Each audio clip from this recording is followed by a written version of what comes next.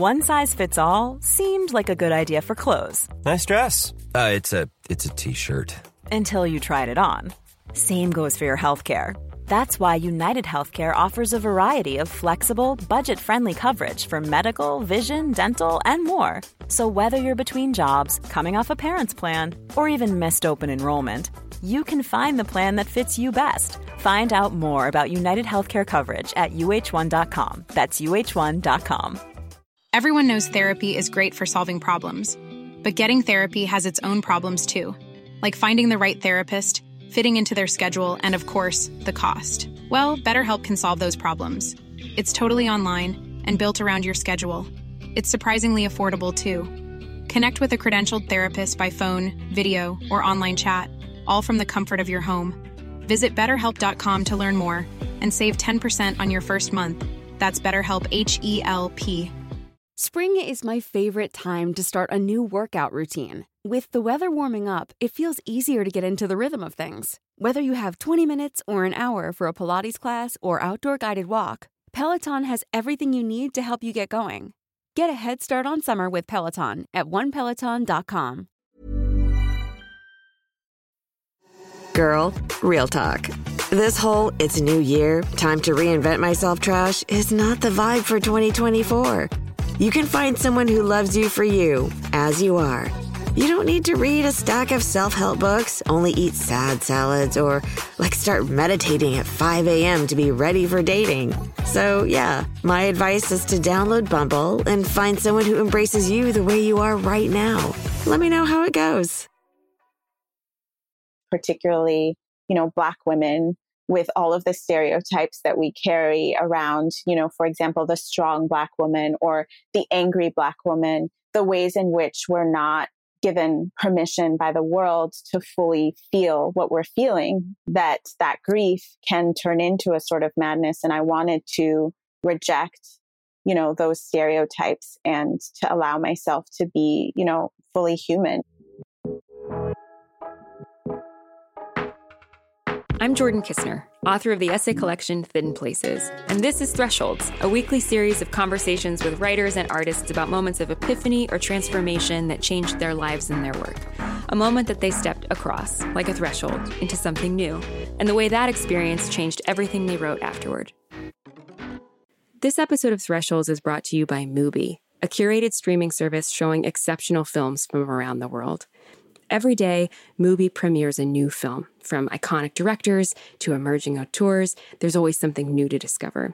And each and every film is hand-selected. It's like your own personal film festival, streaming anytime, anywhere.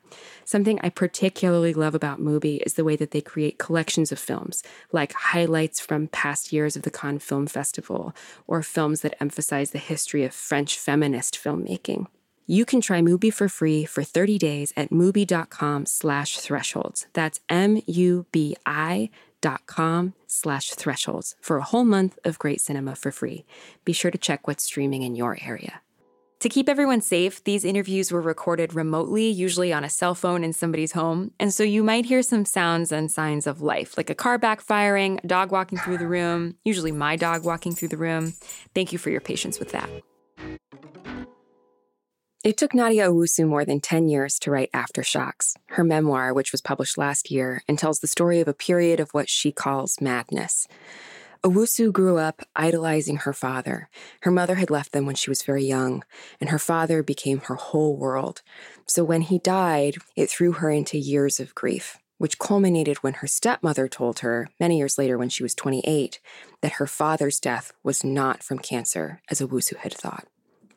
The crisis this provoked in Owusu was not just a mental health crisis, it was also an existential crisis and a crisis of faith, leading her to reevaluate not only what she knew of her father and her relationship with her father, but all the stories she had told herself and known about where she comes from, including the story of her mother's life.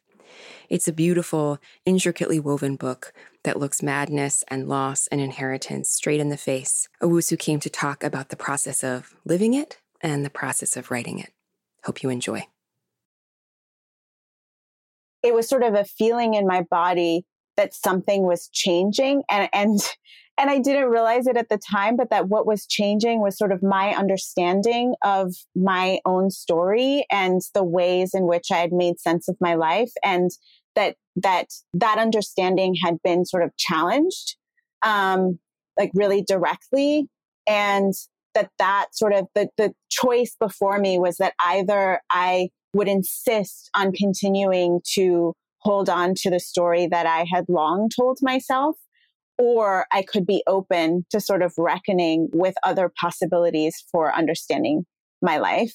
And I was very resistant to the reckoning with other possibilities. You know, I think that we all have sacred stories that we cling to, and it was really difficult for me to let go of mine. But that was the threshold that immediately came to mind and was sort of, is kind of at the heart of Aftershocks as well. Yeah. I mean, I having read Aftershocks, I can guess exactly what you're talking about, but would you say more about what that first story was and then the moment of it being challenged for you? Sure. So my mother left when I was 2, and I was raised by my father, who was sort of, I had built up in my mind as sort of this deity in my life. And he worked for a UN agency. So we moved to a different country every couple of years. And so I think, among other things, the effect of sort of that transient childhood was that even more I saw my father as home, and as sort of a guiding force. And in many ways, like a kind of, like a god. When I was 28, and my father died when I was young, when I was 13, just a month before my 14th birthday. And so in my story of my life and in sort of the way that I grieved, I kind of clung to, you know, that idea of him as a godlike figure, who could have done no wrong. And when I was 28, my stepmother, with whom I had a very kind of shaky relationship, and had, you know, since she married my father when I was, I think, 6 or 7, I'm forgetting now, but she came to New York, and we got into an argument, and she told me that my father did not die of cancer, as I had always believed, but that he had died of AIDS.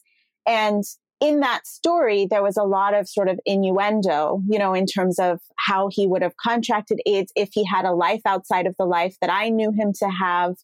That sort of, caused me to question a lot of the stories that I had told myself. And sort of really required me to kind of examine why I needed him to be a god, as opposed to sort of to being a man who, was a very good man. And like what I came to was that, that in fact, in kind of building him up to be a god, I diminished him rather than sort of, doing good in our relationship, or doing good for our relationship, that I diminished our relationship by insisting on, you know, perfection. And that was also something that I realized, a standard as well, that I sort of clung to for myself, and that made it really difficult for me to move through the world as well. And so really kind of started to untangle where that came from. You were saying earlier that change, or that shock, to use the language you use in the book, started sort of as a feeling in your body in that conversation. What did that feel like?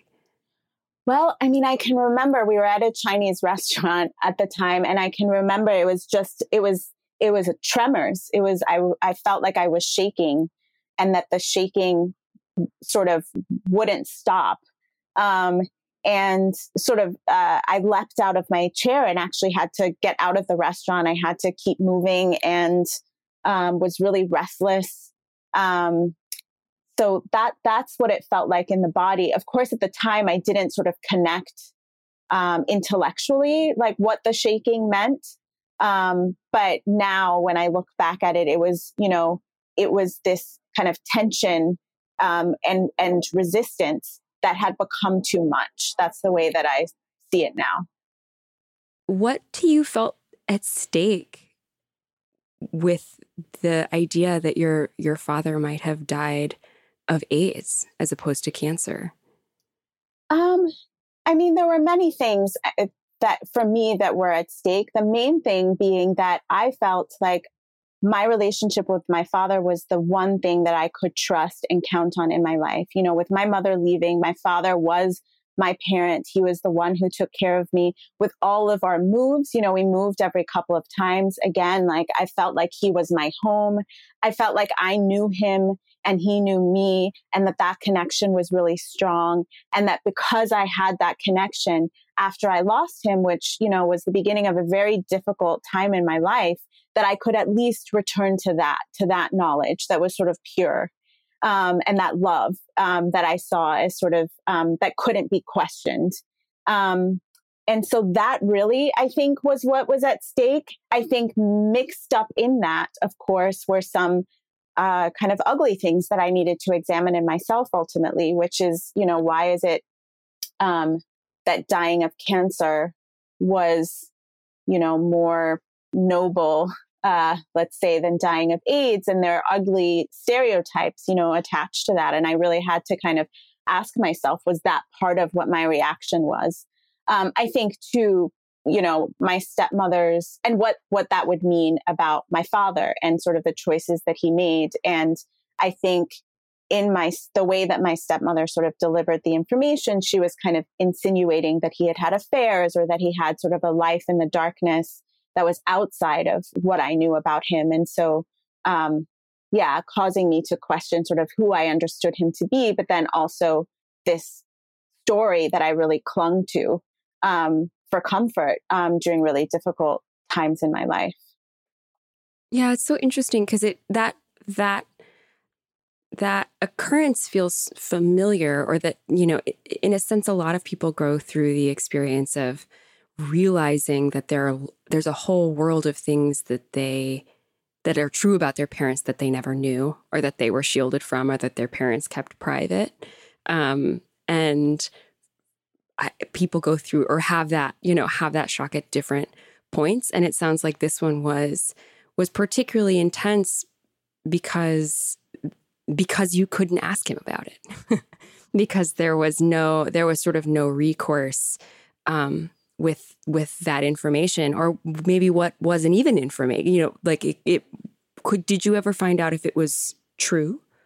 I didn't. You know, I did have my father's death certificate, and, you know, the cause of death on the certificate was cancer. And I do know for a fact that he had cancer. You know, I spent time in the hospital with him through my research, through chemotherapy. And, you know, I was with him during that time when he was having chemotherapy and radiation and surgery for a tumor in his head. So I do know for a fact that he had cancer. But through my research, I found that, you know, there are certain kinds of cancer that are very common in people with HIV, and that people with HIV have a higher incidence of cancers. And so, you know, that opened the door of possibility that what she was saying could be true. But I also, you know, my relationship with my stepmother was such that I had reason to question whether what she was saying was true. And, you know, I did ask a couple of people in my family who didn't have any information and couldn't really give me any answers. But ultimately, I decided that it doesn't matter. And so I kind of stopped asking and stopped looking, because where I came to was that actually I don't need my father to be a god, and that by honoring the fullness of his humanity, whether or not that particular story is true, there were certainly things about him and about his life that I didn't know. Like that, as you're saying, is something that I think all of us have to come to terms with. And I think it was particularly difficult for me to come to terms with it because I had built up sort of this faith around my story of him. But ultimately, and also because I realized, you know, the ways in which these kinds of biases and these kind of this ugly sort of shaming around HIV and AIDS was part of my resistance to that story. And so that I actually needed to undo that in myself as well, and to come to terms with, we all kind of, we all drink harmful narratives. They're in the groundwater. And so that was one that I had to realize that I had sort of internalized somehow and wanted to undo in myself. And yeah, so ultimately I decided that I don't need to know the answer to that question.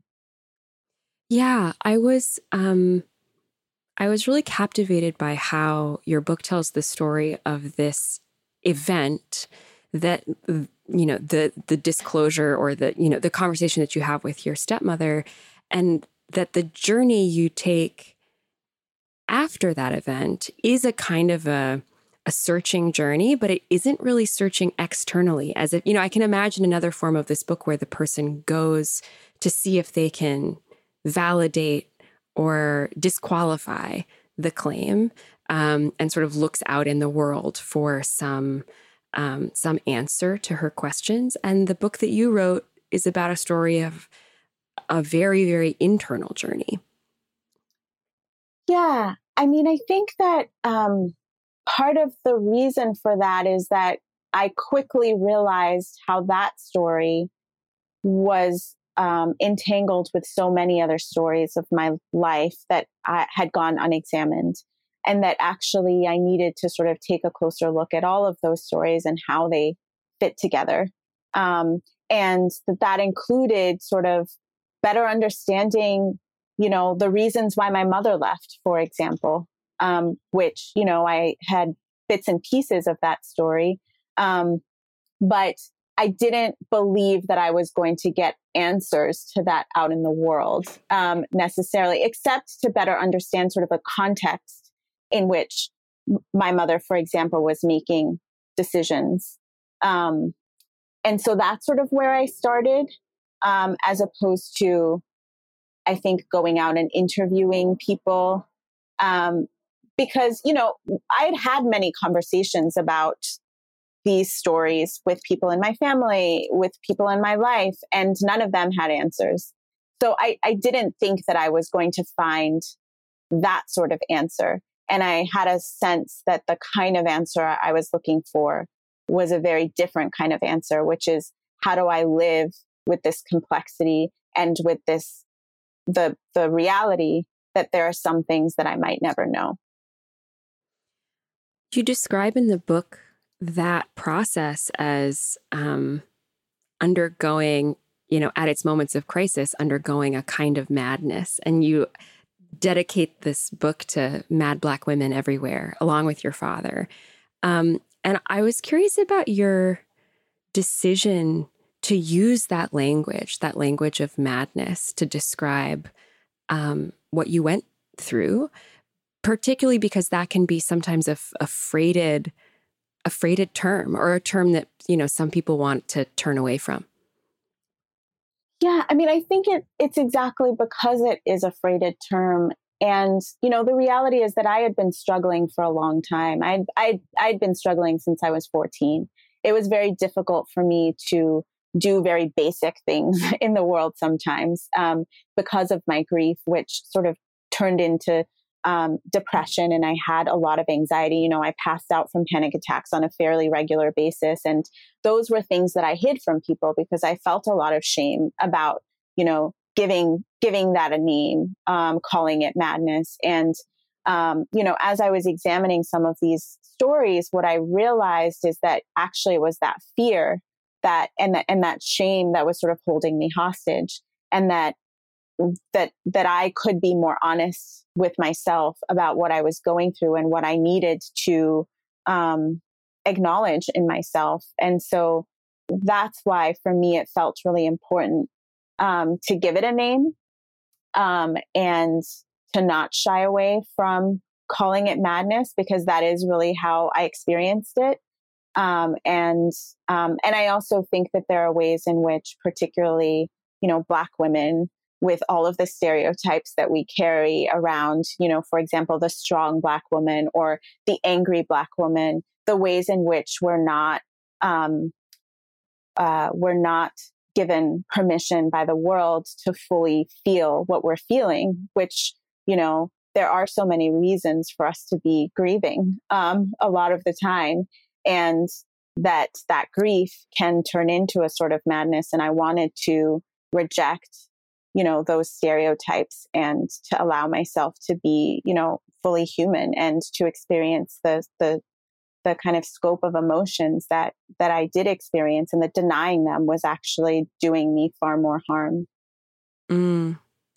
Is that language you were articulating to yourself at the time, or something you found afterward as you began working on this project? Though I guess maybe that's a false question, because it seems from the book that you were writing even during that period. Yeah. I mean, so I was writing during that period, and part of my journey was through the writing. It was in very different forms than what appear in the book, although I did kind of pull directly from some of those notebooks in some places.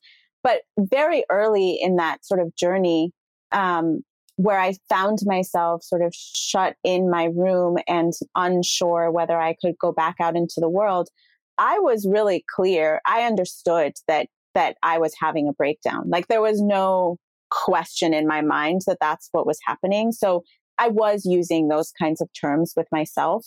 My impulse at the time was to shut myself off from the world and to just allow myself to have this breakdown and hope that I would make it out. But yeah, I that is how I understood it at the time.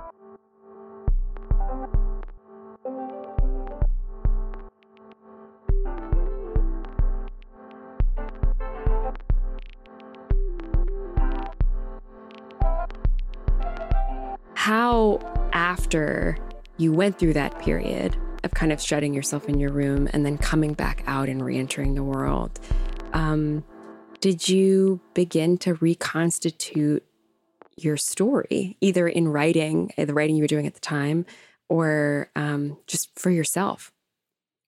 Yeah, I mean, I think one of the big shifts in terms of kind of moving back out into the world was that I had started to kind of consider a lot of the stories of my family, and, the ways in which my parents' choices, for example, in the most intimate ways, sort of shaped my life. But I had this sense coming out. And I think particularly because, I didn't grow up in my parents' cultures. I'm sort of what people call a third culture kid. So my father was born and raised in Ghana, in what was then the Gold Coast. He was born in the last year before independence. And my mother is Armenian American, and her family came to the United States as refugees fleeing genocide in the Ottoman Empire. And those were stories, the story of colonization in Ghana, and the story of the Ashanti Kingdom more specifically, which is the tribe that my father belonged to.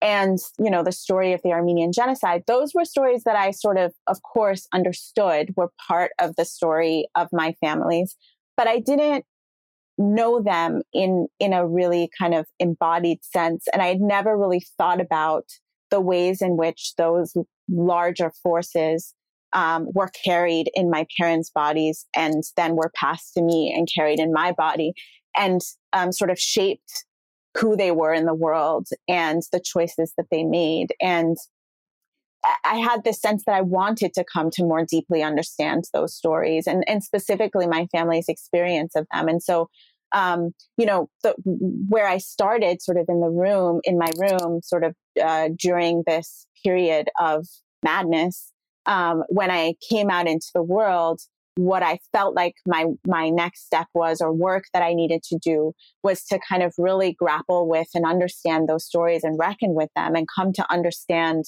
how they shaped my life and how they shaped my parents and how they shaped who we are. And through those stories, ultimately, what I came to find was, a deeper sense of connection to them, to my parents. And in particular, in the case of my mother, like a growing empathy for her in terms of what she had gone through as a young girl, sort of raised by people who were still very much traumatized by what they had experienced. And so that was sort of the work that I started to do once I kind of came out of that period of madness, and And that those stories ultimately are a big part of what Aftershocks is.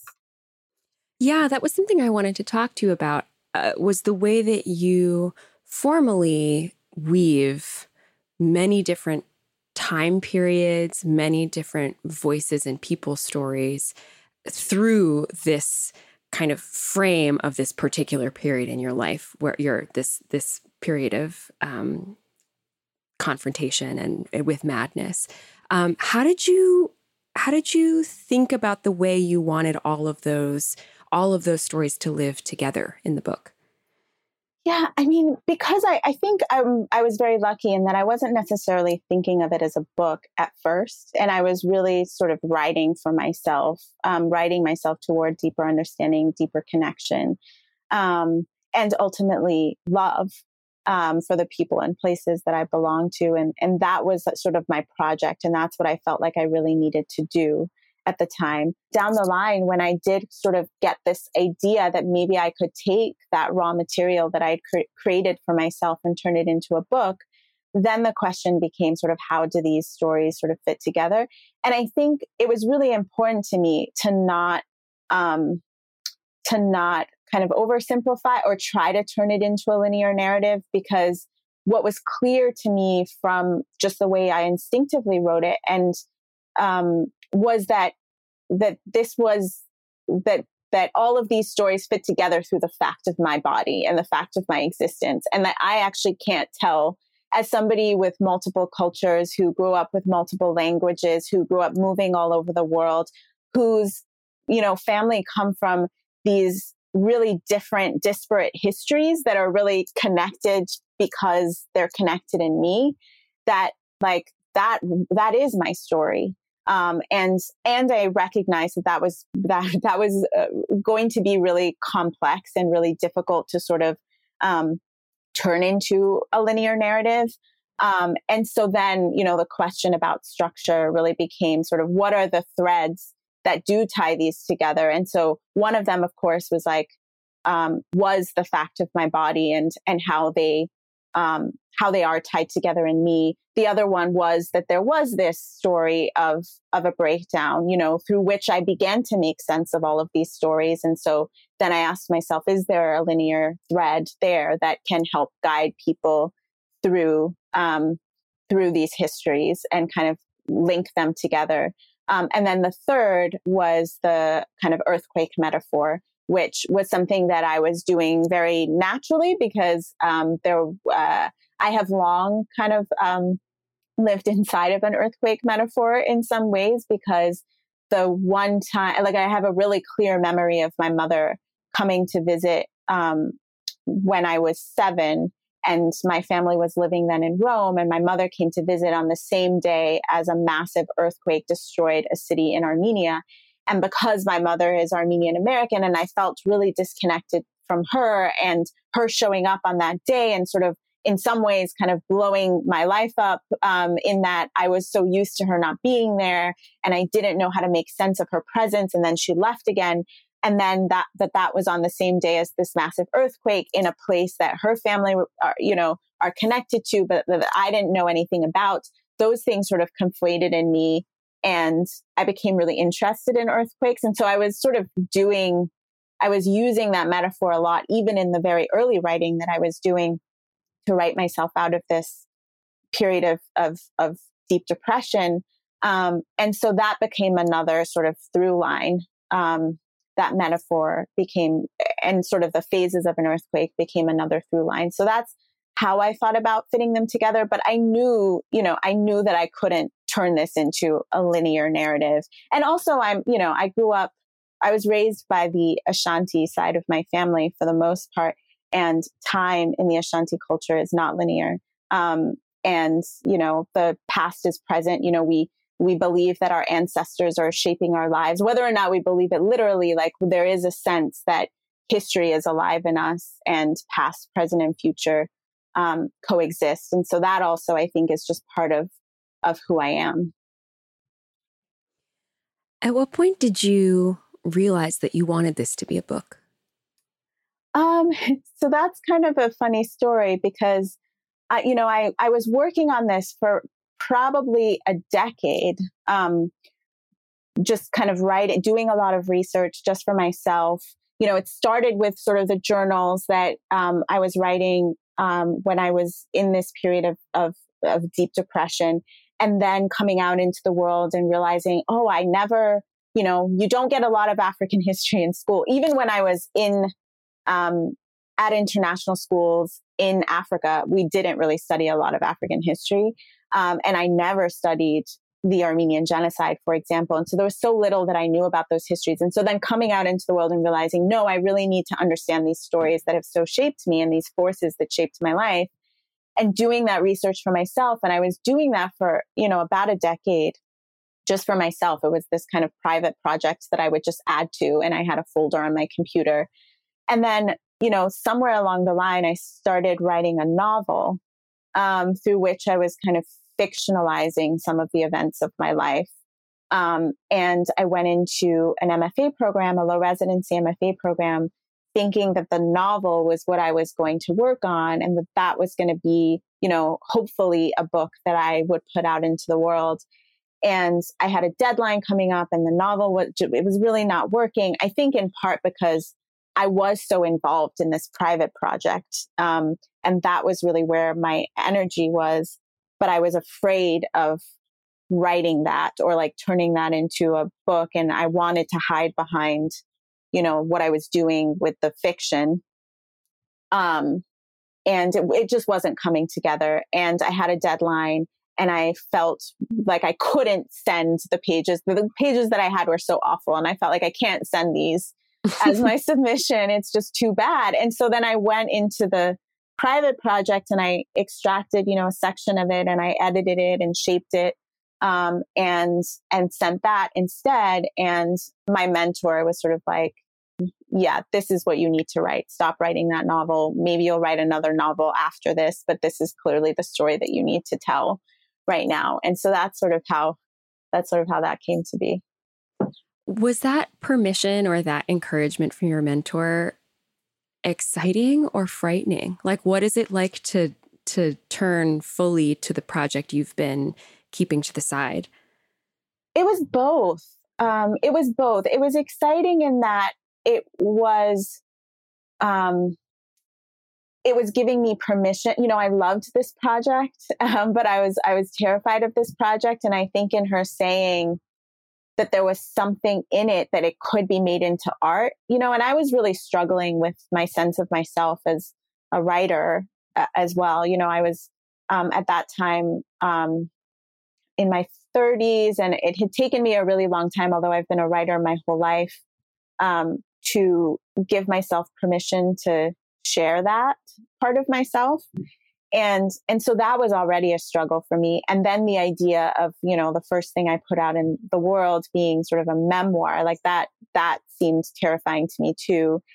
And I think her saying, no, there is something there. And this story, like, this is something that, I feel is very compelling, and I want to help you shape, like, that was validating in some ways. But I think especially because I had been so struggling with that novel.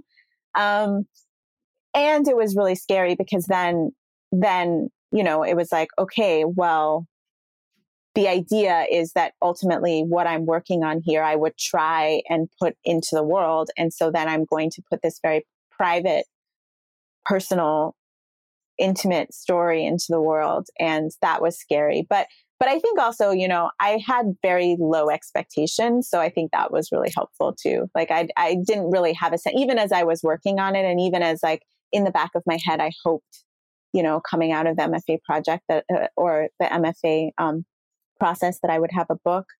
It was very abstract to me. I didn't have a lot of ambition in that way. And how long did it take you to kind of work your way all the way through to being finished? So after the decade of working on it, then when I became sort of serious about, okay, let's see if I can shape this into, a manuscript that others would read, and not just for myself. Then it was about, I would say, 3 years, because 2 in the MFA program and then 1 year kind of working on it by myself. And then there was some time with, my agent shaping it before it went out on submission. So, yeah. And what does it feel like to be done with this decade of creative and spiritual work? Or do you feel done with it?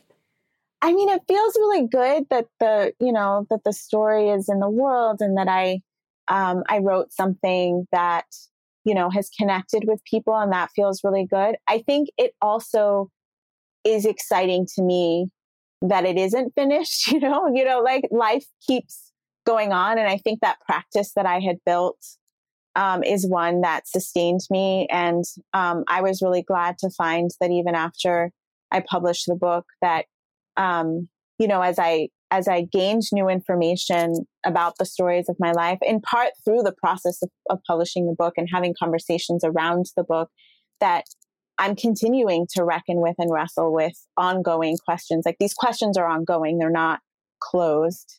They're not answered. Which ones still feel live to you now?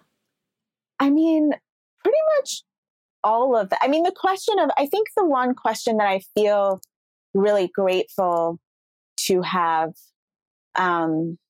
processed in a way that I feel, I wouldn't say that it's closed, but there is some sense of closure. It is the kind of immediate question that sort of launched the writing of the book, which was, the either secret or lie that my stepmother revealed. And so deciding that I don't need to know the answer to it, and that the answer doesn't really matter to me, like, that felt like there was some closure. But the other bigger questions that I'm wrestling with, the meaning of my mother's absence, and how that has shaped me, who I am in the world, given my multiple identities, and how I connect, like, what does home mean for me? How do the places where my family are from belong to me and not? Like, those are ongoing questions that I will navigate and think about and learn more about for the rest of my life. I don't see those going away. And how do you relate to your father now? Or to your memory of or idea of your father? I think what has been really wonderful is that I have access now to so many more memories, and like much more complexity in terms of our relationship, in a really joyful, expansive way, in terms of how I understand who he was in the world. And I think that a lot of those were closed off for me because I was so insistent on this one story. And so getting to encounter him again through the writing of the book, but then also just in opening myself up to those memories, that has been something really lovely, because I feel in some ways I have been able to encounter him as he was again, as opposed to sort of the deity that I made of him. My curiosity is whether, do you think that in your future writing, you are going to keep working through these questions and these stories that you've started to tell and to braid here, or are you craving something totally different?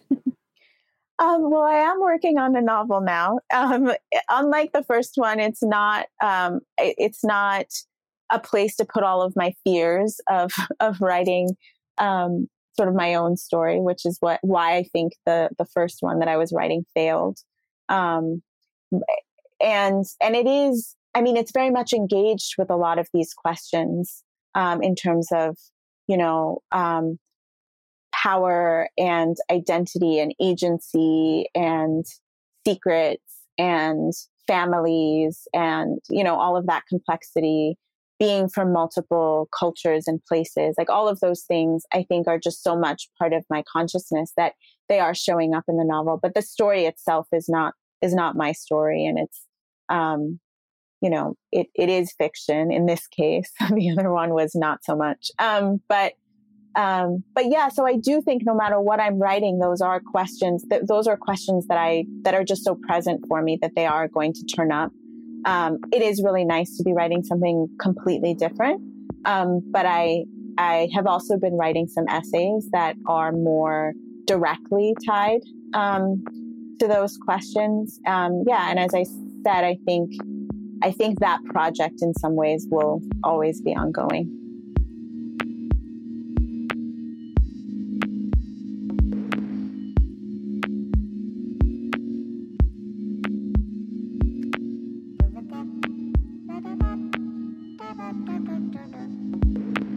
Oh, there was something else I wanted to ask you that was picking up on something you said at the beginning, where you said that this threshold, you felt it in your body first, and that it came in the form of shaking, maybe among other things.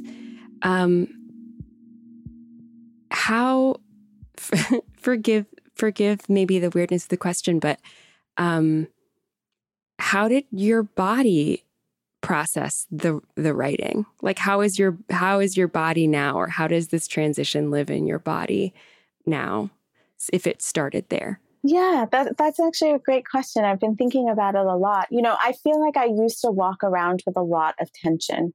I feel like there were parts of me that had really hardened, and the shaking was sort of the release of that tension, but in a very terrifying way, an uncertain way. And the ways that tension sort of showed up was, for example, I used to grind my jaw a lot. I had really bad headaches. I actually had sort of a very mysterious illness that was caused by inflammation that nobody could really sort out what was causing it. I had sort of chronic hives for a very long time that no one could really explain. And, we did all of the allergy tests and nobody could really explain what was causing it. And a lot of that is gone. I mean, so that's sort of that's sort of my immediate answer to it. Of course, like in this last year with the pandemic and sort of the collective grief that, many of us have been going through, and this kind of coming back in touch with isolation and what it means and all of those things. Like some of that tension has shown up again. The grinding of my jaw came back. But I think what has changed too is that I'm so much more aware. Like I feel like I walked through the world carrying all of that tension for so long, and I was really unaware of it until something like an outbreak of hives happened. And then I would go to the dermatologist and be like, "Are you sure I'm not allergic to everything? Because how is this possible?" And it really, thinking about sort of how those things might have been related to my emotional life was not something that I was prepared to do. And so I think now just the awareness of my body and the ways that I carry tension and when I see it coming back, thinking through ways to release it, whether that's dancing or meditation or spending time with loved ones. But those are all things that, I don't know, that I didn't really allow myself before. Does writing feel like a part of that? Like one of the things that you do to take care of that energy? Yeah, definitely. And I mean, I think that's why the writing had such urgency for so many years, particularly coming out of that period. It was a way of committing to not returning there. And I was processing a lot through the writing. And that continues to be something that, as I said, sort of sustains me. Threshold is a production of LitHub Radio. We're produced by Drew Broussard and Justin Alvarez. Music and editing by Laura Faye Oshwood of Arthur Moon. Our art is by Kirsten Huber. Special thanks to Farrar, Straus, and Giroux. I'm Jordan Kistner. You can find me on Twitter and Instagram at jordan.kistner. We'll see you next week. Hey, it's Paige DeSorbo from Giggly Squad. High quality fashion without the price tag. Say hello to Quince. I'm snagging high-end essentials like cozy cashmere sweaters, sleek leather jackets, fine jewelry, and so much more. With Quince being 50 to 80% less than similar brands. And they partner with factories that prioritize safe, ethical, and responsible manufacturing. I love that. Luxury quality within reach. Go to quince.com/style to get free shipping and 365-day returns on your next order. Quince.com/style. Planning for your next trip? Elevate your travel style with Quince. Quince has all the jet-setting essentials you'll want for your next getaway, like European linen, premium luggage options, buttery soft Italian leather bags, and so much more. And is all priced at 50 to 80% less than similar brands. Plus, Quince only works with factories that use safe and ethical manufacturing practices. Pack your bags with high-quality essentials you'll be wearing for vacations to come with Quince. Go to quince.com/pack for free shipping and 365-day returns.